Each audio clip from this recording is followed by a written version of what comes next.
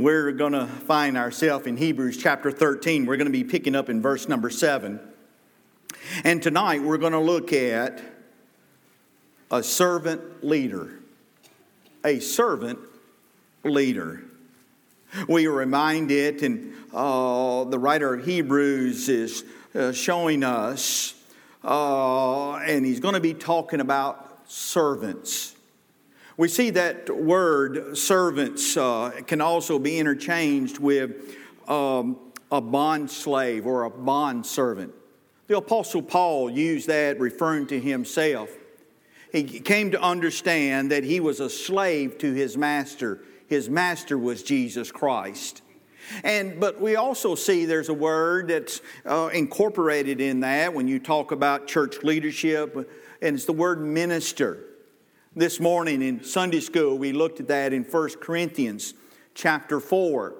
Very interesting word, that word minister. It means an under-rower. Now, get the picture here. Paul is referring to there in 1 Corinthians chapter 4, and we see it here in Hebrews as well. And that word minister means to be an under-rower. See, to be a servant, to be a minister, you're not the captain of the ship. Now, we've lost sight of that in the church. We're ministers. We are servants. We're not CEOs.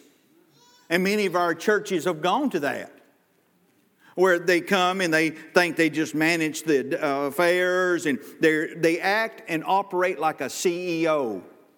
The Bible does not teach that. The Bible says that we are to be servant leaders.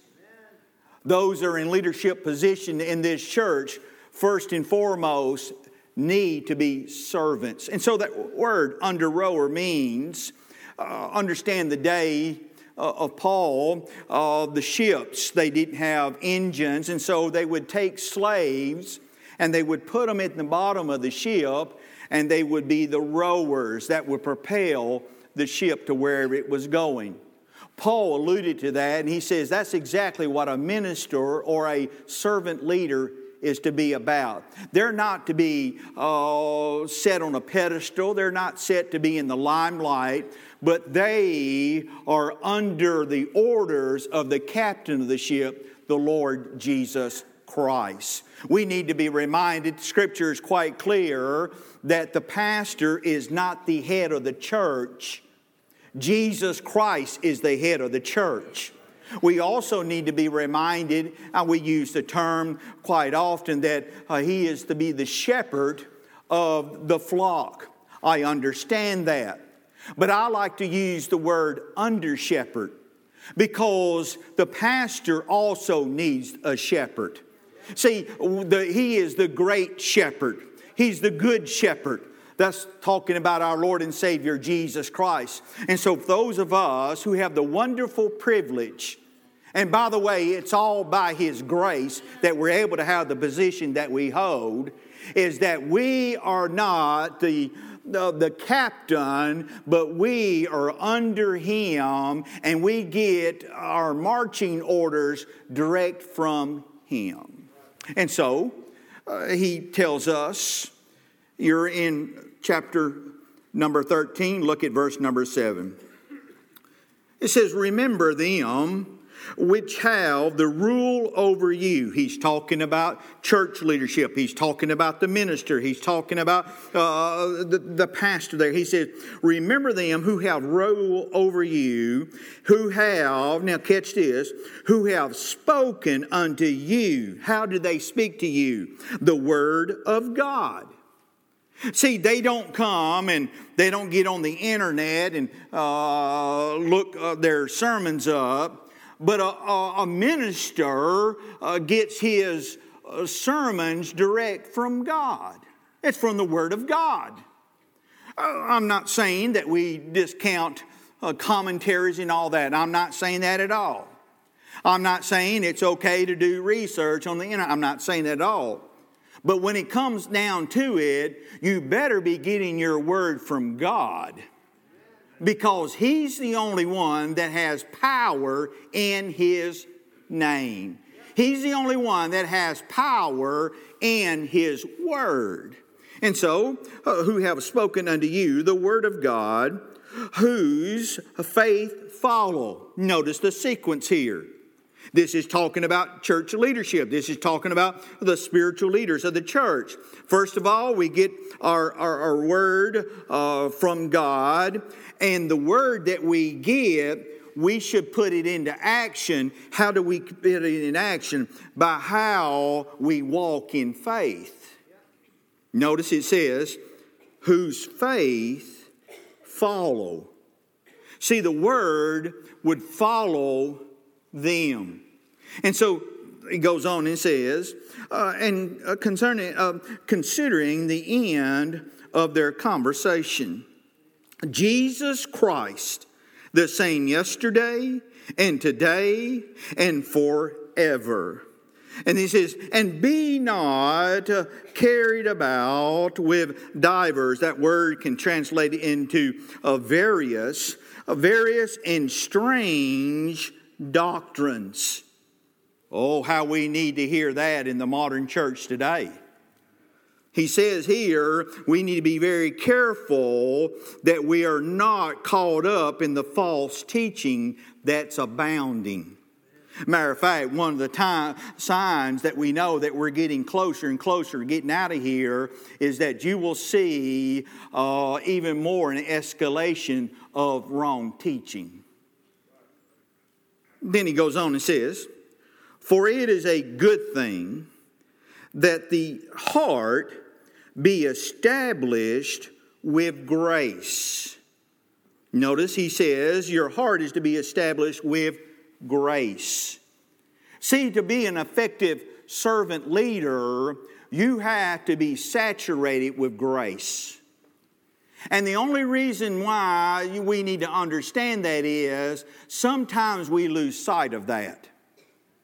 Sometimes we get in and we listen to, this is how you're supposed to do church. This is how you're supposed to have business practices. And I'm not saying there's the business side of the church. We understand all of that.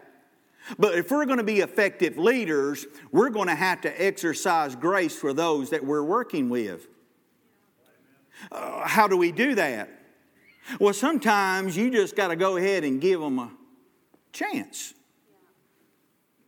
You just got to say, hey, here, you've been under the teaching, it's time for you to take that step of faith. Oh, what happens if they mess up? I mean, hey,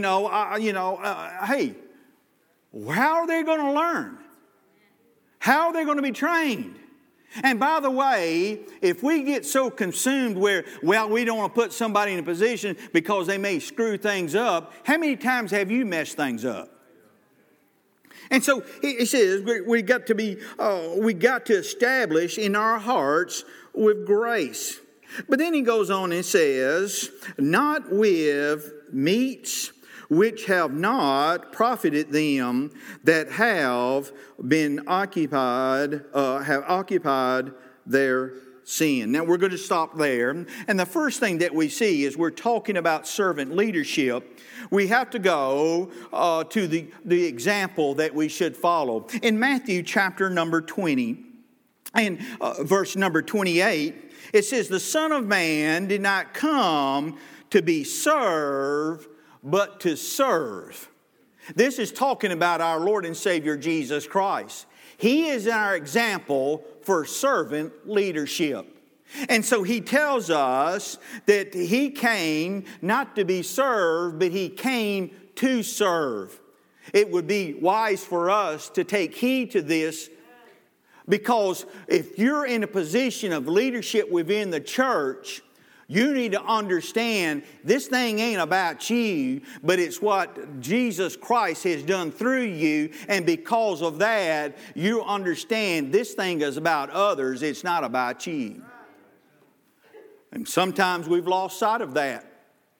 Sometimes we have been our own worst enemies.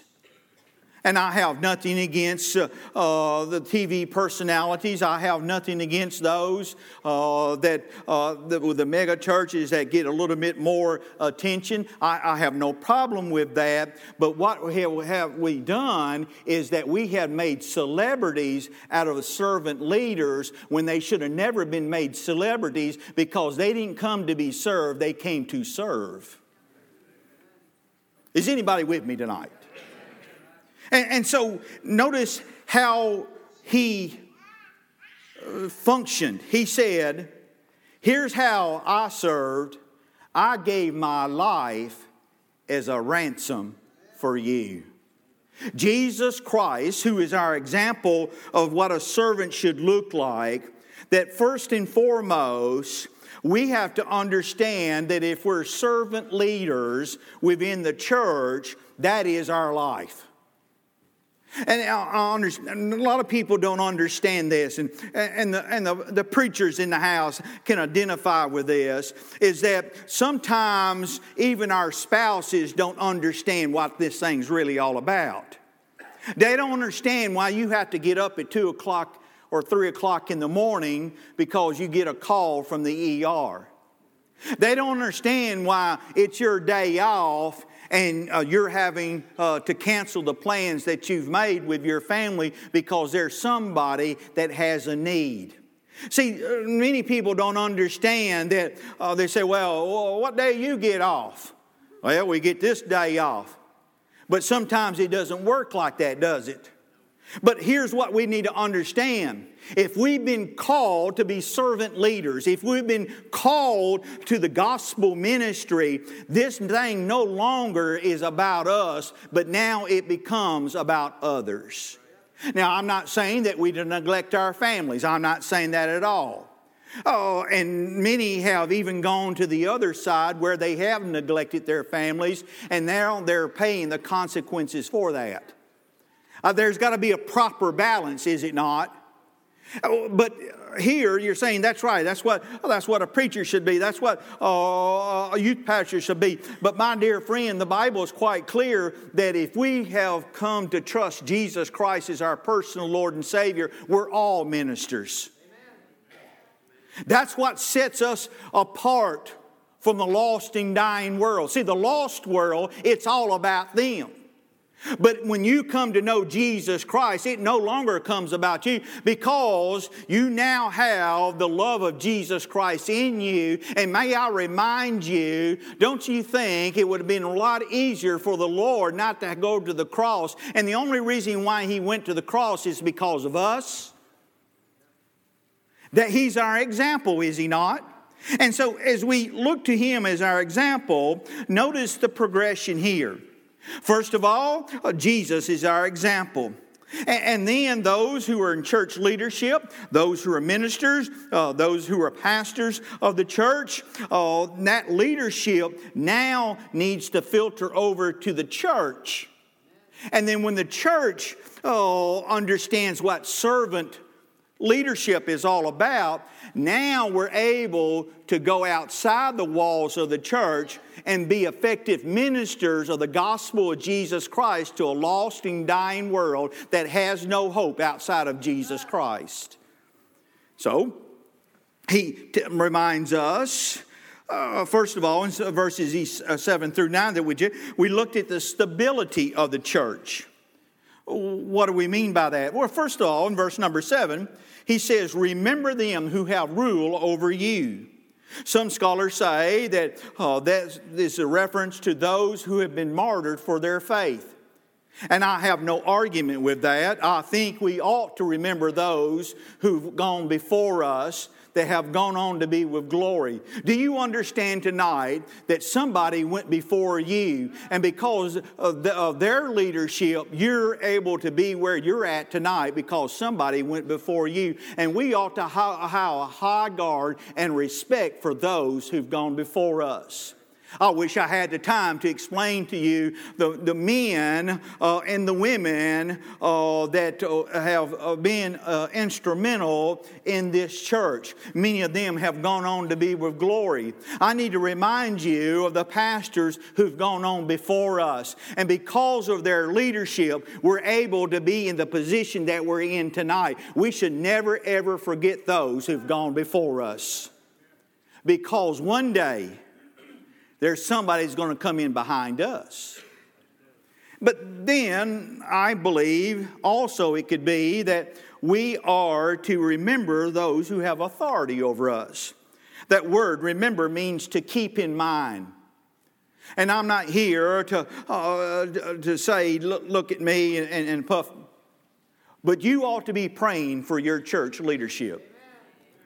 You need to remember those that are on staff here. You need to remember those that work with your children on a regular basis. We need to remember those because I believe I can speak for all of us here at Hillcrest Baptist Church. We all have recognized the fact that it's only by God's grace that we're able to hold the positions that we have. And we take it very seriously. We take it serious when we have your children, even when they're little babies. We take it serious that we have someone that needs to minister to even our babies.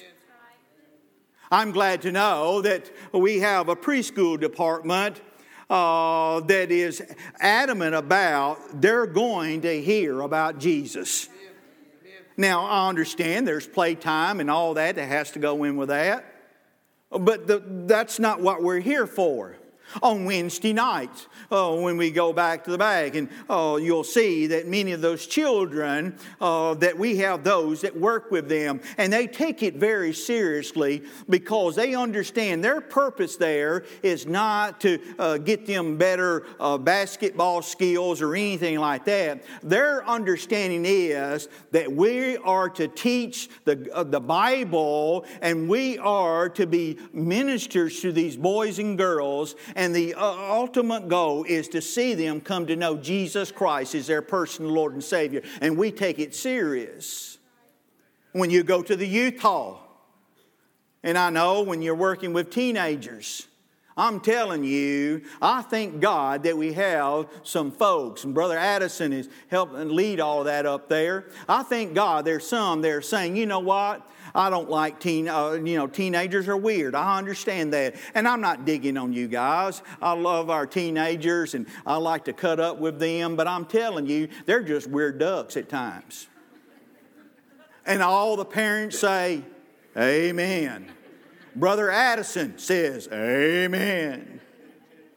But I'm grateful that we have some that are willing to be used not so they can make new friends, but to instill in them biblical worldview, morals, and the Word of God.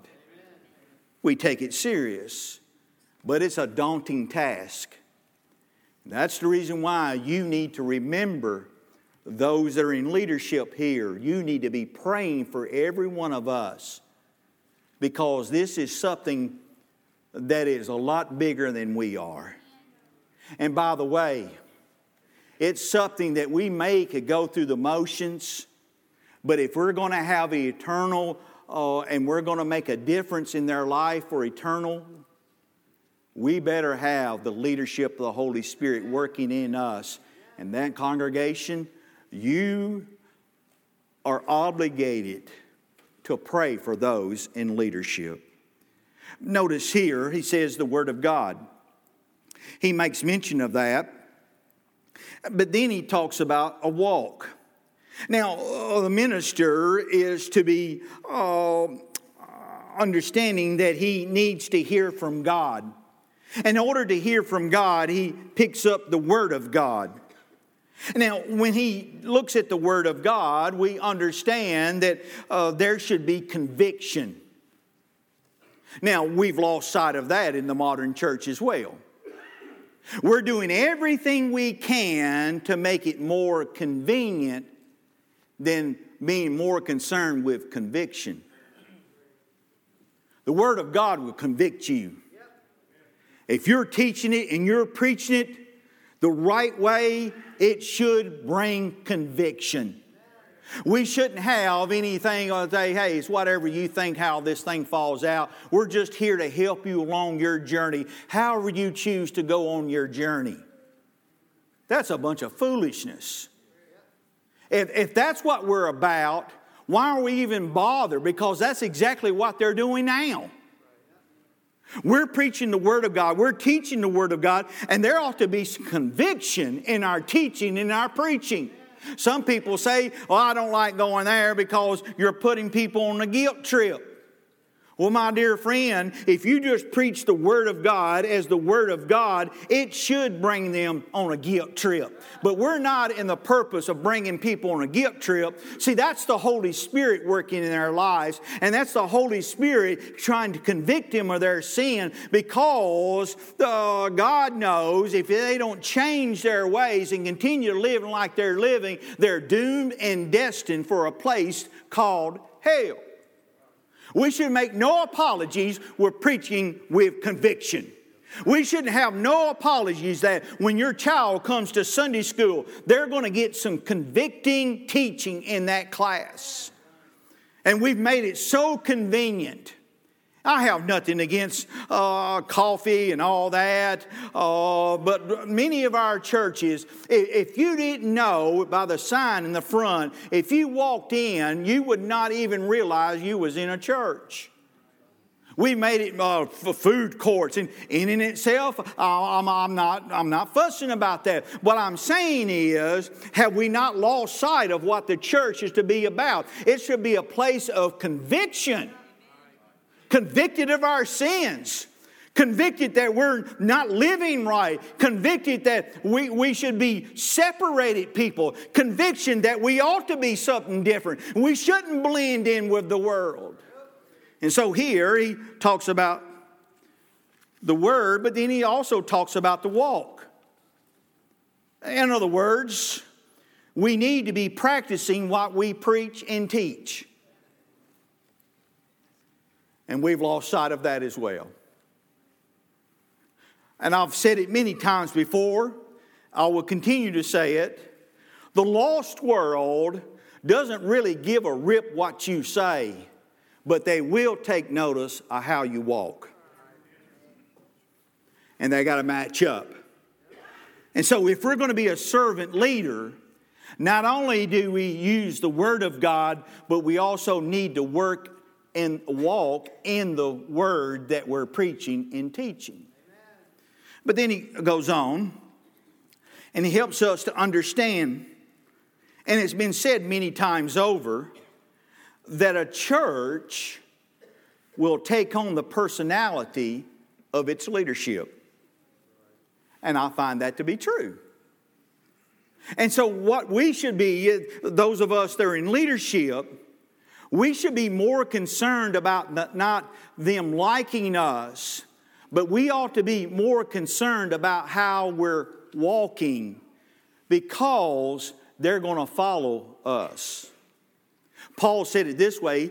Paul says, I'm okay with them following me. And then you say, well, Paul's an arrogant cuss, isn't he? No. The reason why he could say that is because he says, now you follow me, because his walk was a walk of faith. Do you see the difference? He was walking behind the footsteps of the Lord Jesus Christ. And my dear friend, when you're walking in the footsteps of the Lord Jesus Christ, it's okay for you to say, hey, you can follow after me, because they're really not following you. They're following the one that you're following, and that's the Lord Jesus Christ. And if you're following the Lord Jesus Christ, you're on the right path. But then he goes on, and we see in verse number 8, he talks about the Savior. Notice what he says. He says, now the Lord does not change. He's the same yesterday, today, and tomorrow. May I remind you that church leadership changes. Pastors come and go. Staff come and go. And we got to be careful that we're not getting a following, but we're helping them to follow after the one who does not change. You see how this is working now? And so he says that we need to be concerned that we are not trying to get us a fan club built together. By the way, we see that quite often. Now, I'm not here to fuss at anyone. I understand there are some pastors and some teachers that I like, but I don't follow after them. You should never follow after a personality. Okay? You should be following the person that they're trying to lead you to, the Lord Jesus.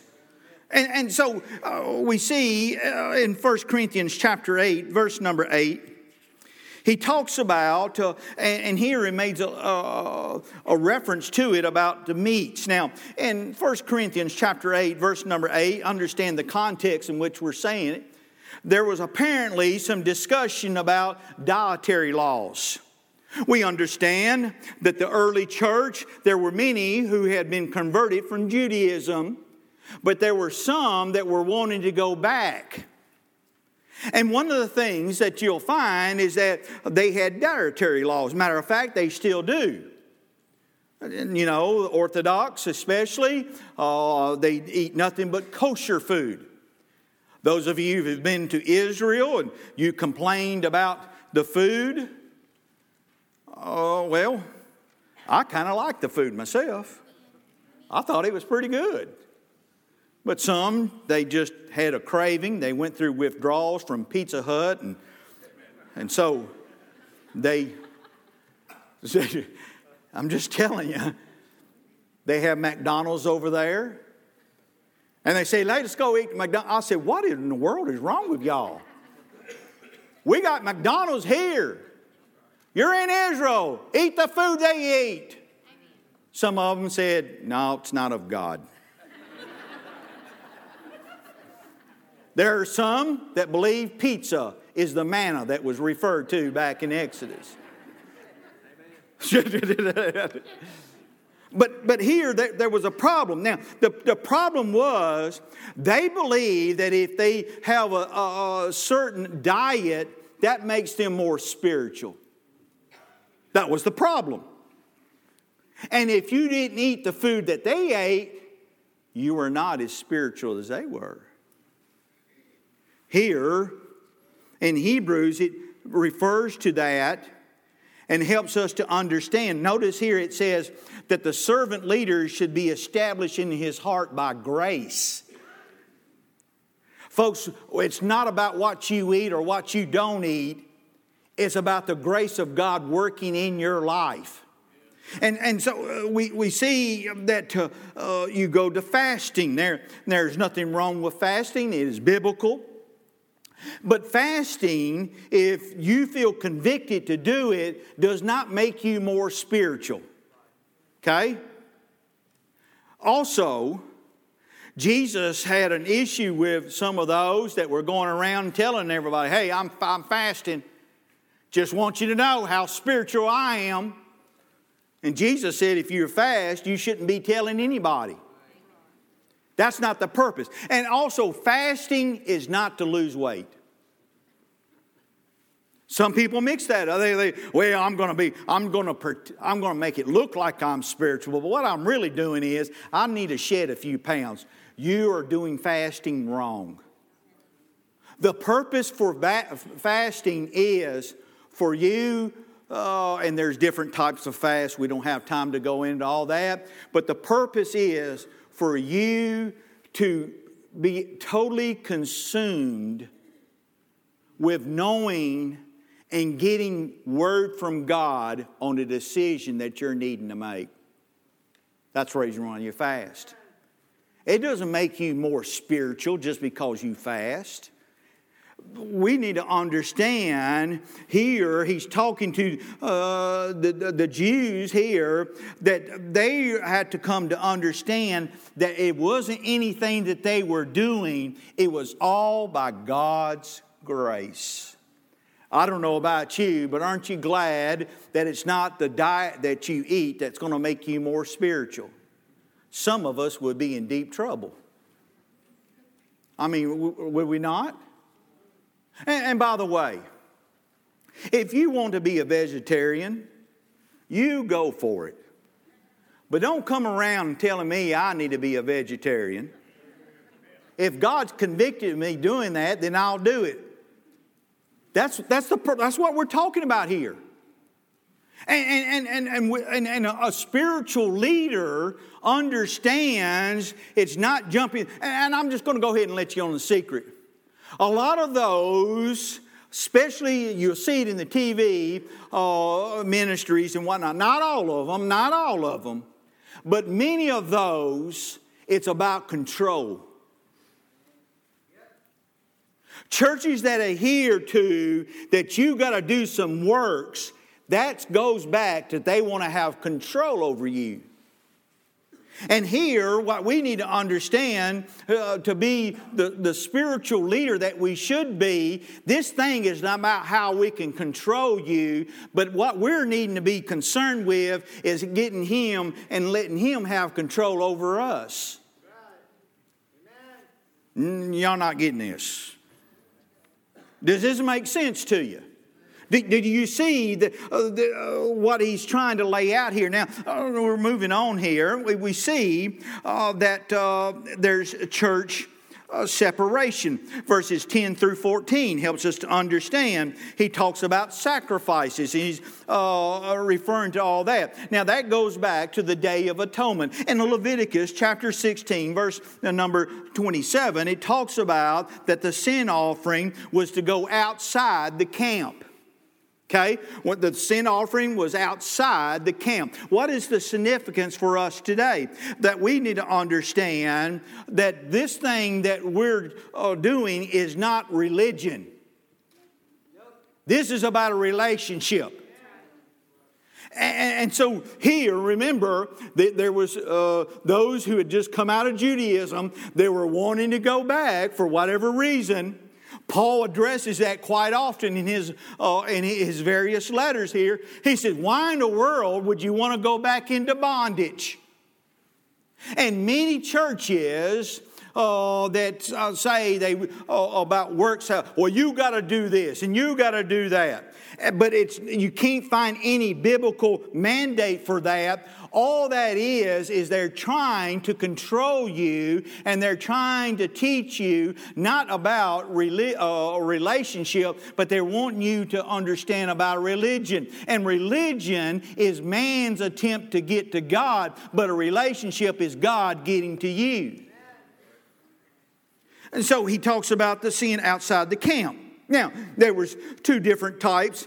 There's more than that, but just to simplify things, there were the sweet offerings. And then there was the sin offering. The sweet offerings, after they was offered up, those offerings were given to the priest and they would eat them. The sin offering, here as we get in the picture now, remember, why is he referring to Old Testament teachings? Because they had just come out of that stuff. They understood what animal sacrifices were about. They understood all of that. Now they've come into the church, and Paul says it's not about law anymore, but it's about grace. And so he uses this word, and what we see is now the sin offering, speaking about us now, our sin offering has become sweet to us. See, our sin offering was the Lord Jesus Christ. And with the picture in mind, he had to go outside the city as well, to suffer and to die. See, the problem with many in our churches and also within our leadership is that we're afraid and we don't want to get outside the box. The Catholic Church, for many years, would not encourage their followers to read their Bibles. Why? Because if they started reading their Bibles, then they would relinquish control over them. They say, well, them Catholics. It's happening in many churches today. They won't say that, but they feel like if they can keep you ignorant, then you have to depend upon them even more. That's idolatry. Our job as servant leaders, here again, is not to put the attention upon us, but put all the attention upon Him. And understand that we all came by way of the cross. We all came by grace. We ought, as servant leaders, ought to be even more so encouraging you to do your quiet times, to do your personal Bible studies, to ask the questions that rise up in the readings and in your personal time. And I'm just going to be honest with you, there are many ministers who are afraid of that. And the reason why they're afraid of that is because they're really not sure about a lot of things. I'm just telling you. Oh, what's going to happen if they ask me this question? Oh, what's going to happen if they ask this? Well, that means I'm going to have to look into the Word of God. I'm just going to be honest with you. I was in Bible school. I was astonished by those who felt like they were called of God. And I'm not here to judge anyone. I'm just showing you the evidence. That they came, and I heard them more than one time say something like, oh, why are you here? Well, I just think I ought to be in the ministry. You think you ought to be in the ministry? What's wrong with that picture? Many didn't make it the first semester. I saw their lives. I had guys that lived in the dorm where I live that because they didn't have a church, they'd sleep in on Sunday. Now tell me, is that of God? And they were going to be leaders? And do you know that there were many? Exactly what happened? They got a church position somewhere. I wanted to call and find out where they are. And I say, hey, I just want you to know. They slept in on Sunday. Is that the kind of minister you want? Is that a staff member that you want? Now, I understand, we live in a cocoon here. We're thinking that every church operates like that. Every church operates like this. And that's the reason why the church has become a laughing stock to many people. Because they can see through superficial, phony, messed up ministries that have no power whatsoever. They teach you in school how to do outlines. They'll teach you how to, you can go ahead and you can do church. And you can go through the mechanics of it. But that's not what we're here about. We're not here just to do church. We are the church. And it all starts with the leadership. It all starts with the understanding is it's not about following me. It's not about who's better or who's more charismatic. It's about who's faithful, as we made mention already. It's about who's faithful. Faithful to the Word of God and preach the Word of God with conviction and not be so concerned with convenience and understand that they get their marching orders from the Lord Jesus Christ. And they understand that they have not arrived. They understand that they're not a celebrity. They ought to understand they're not the CEO, but they are a servant leader, which means they come under the shepherd, the good shepherd. And this thing is not about what this one needs to do or what we feel about this, but this thing is about what does Jesus Christ have us to do? But then he goes on, and we're closing. Is that there's this, in verse 15 through 16 is the sacrifice. We've already talked about that. But I came across this verse, 1 Peter chapter 2, verse number 5. It says that we are to be living stones. Now understand, the church is not built upon a personality. But He uses us to help build the church. Do you see the difference? Every one of us who have trusted Jesus Christ, we are living stones.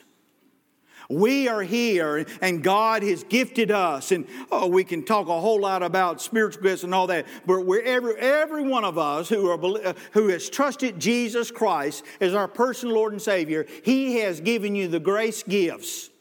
Everyone has at least one. I think you probably have more than one. But those gifts are to be used to help build the church.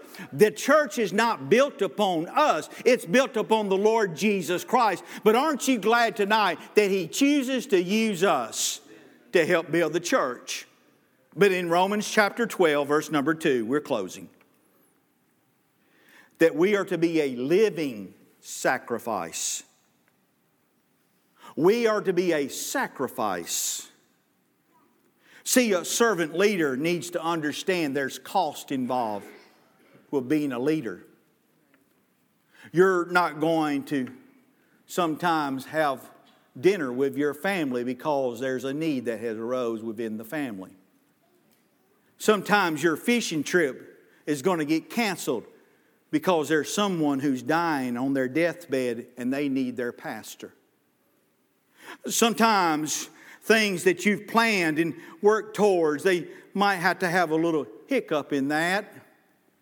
But my dear friend, we ought to all understand that should not be a sacrifice for us. It should be a privilege that God would even use us to be servant leaders. One of my mentors helped me to understand what being a servant leader was all about. He got criticism and all that goes along with that. But he told me, he says, Mike, he says, there's going to be difficult days. Just go ahead and count on it. There are going to be those that will not understand why you do what you do. He says there's going to be times when you're even going to question why you're doing what you're doing. But he said, son, I've been in it going on close to 45 years, and I have not regretted a single moment because I know one day I'm going to hear my master say, well done, thy good and faithful servant. Our invitation tonight is, if you've trusted Jesus Christ as your personal Lord and Savior, you're a minister. And we need to come to understand, and I've alluded to it this morning, and I've had discussion throughout today pertaining to this, is there are people who are dying all around the shadows of this church. There are people that nobody else wants to mess with. There are people that everybody else has written off. But the reason why we need to continue to go after them is because somebody went after you. Aren't you glad that somebody didn't give up on you? Aren't you glad that you got a knock on your door? Aren't you glad that somebody saw you at Walmart and started talking to you about spiritual things and about where your life was? Aren't you glad that somebody took the time to invest in you? My dear friend, this thing is not about us, but it's about Him.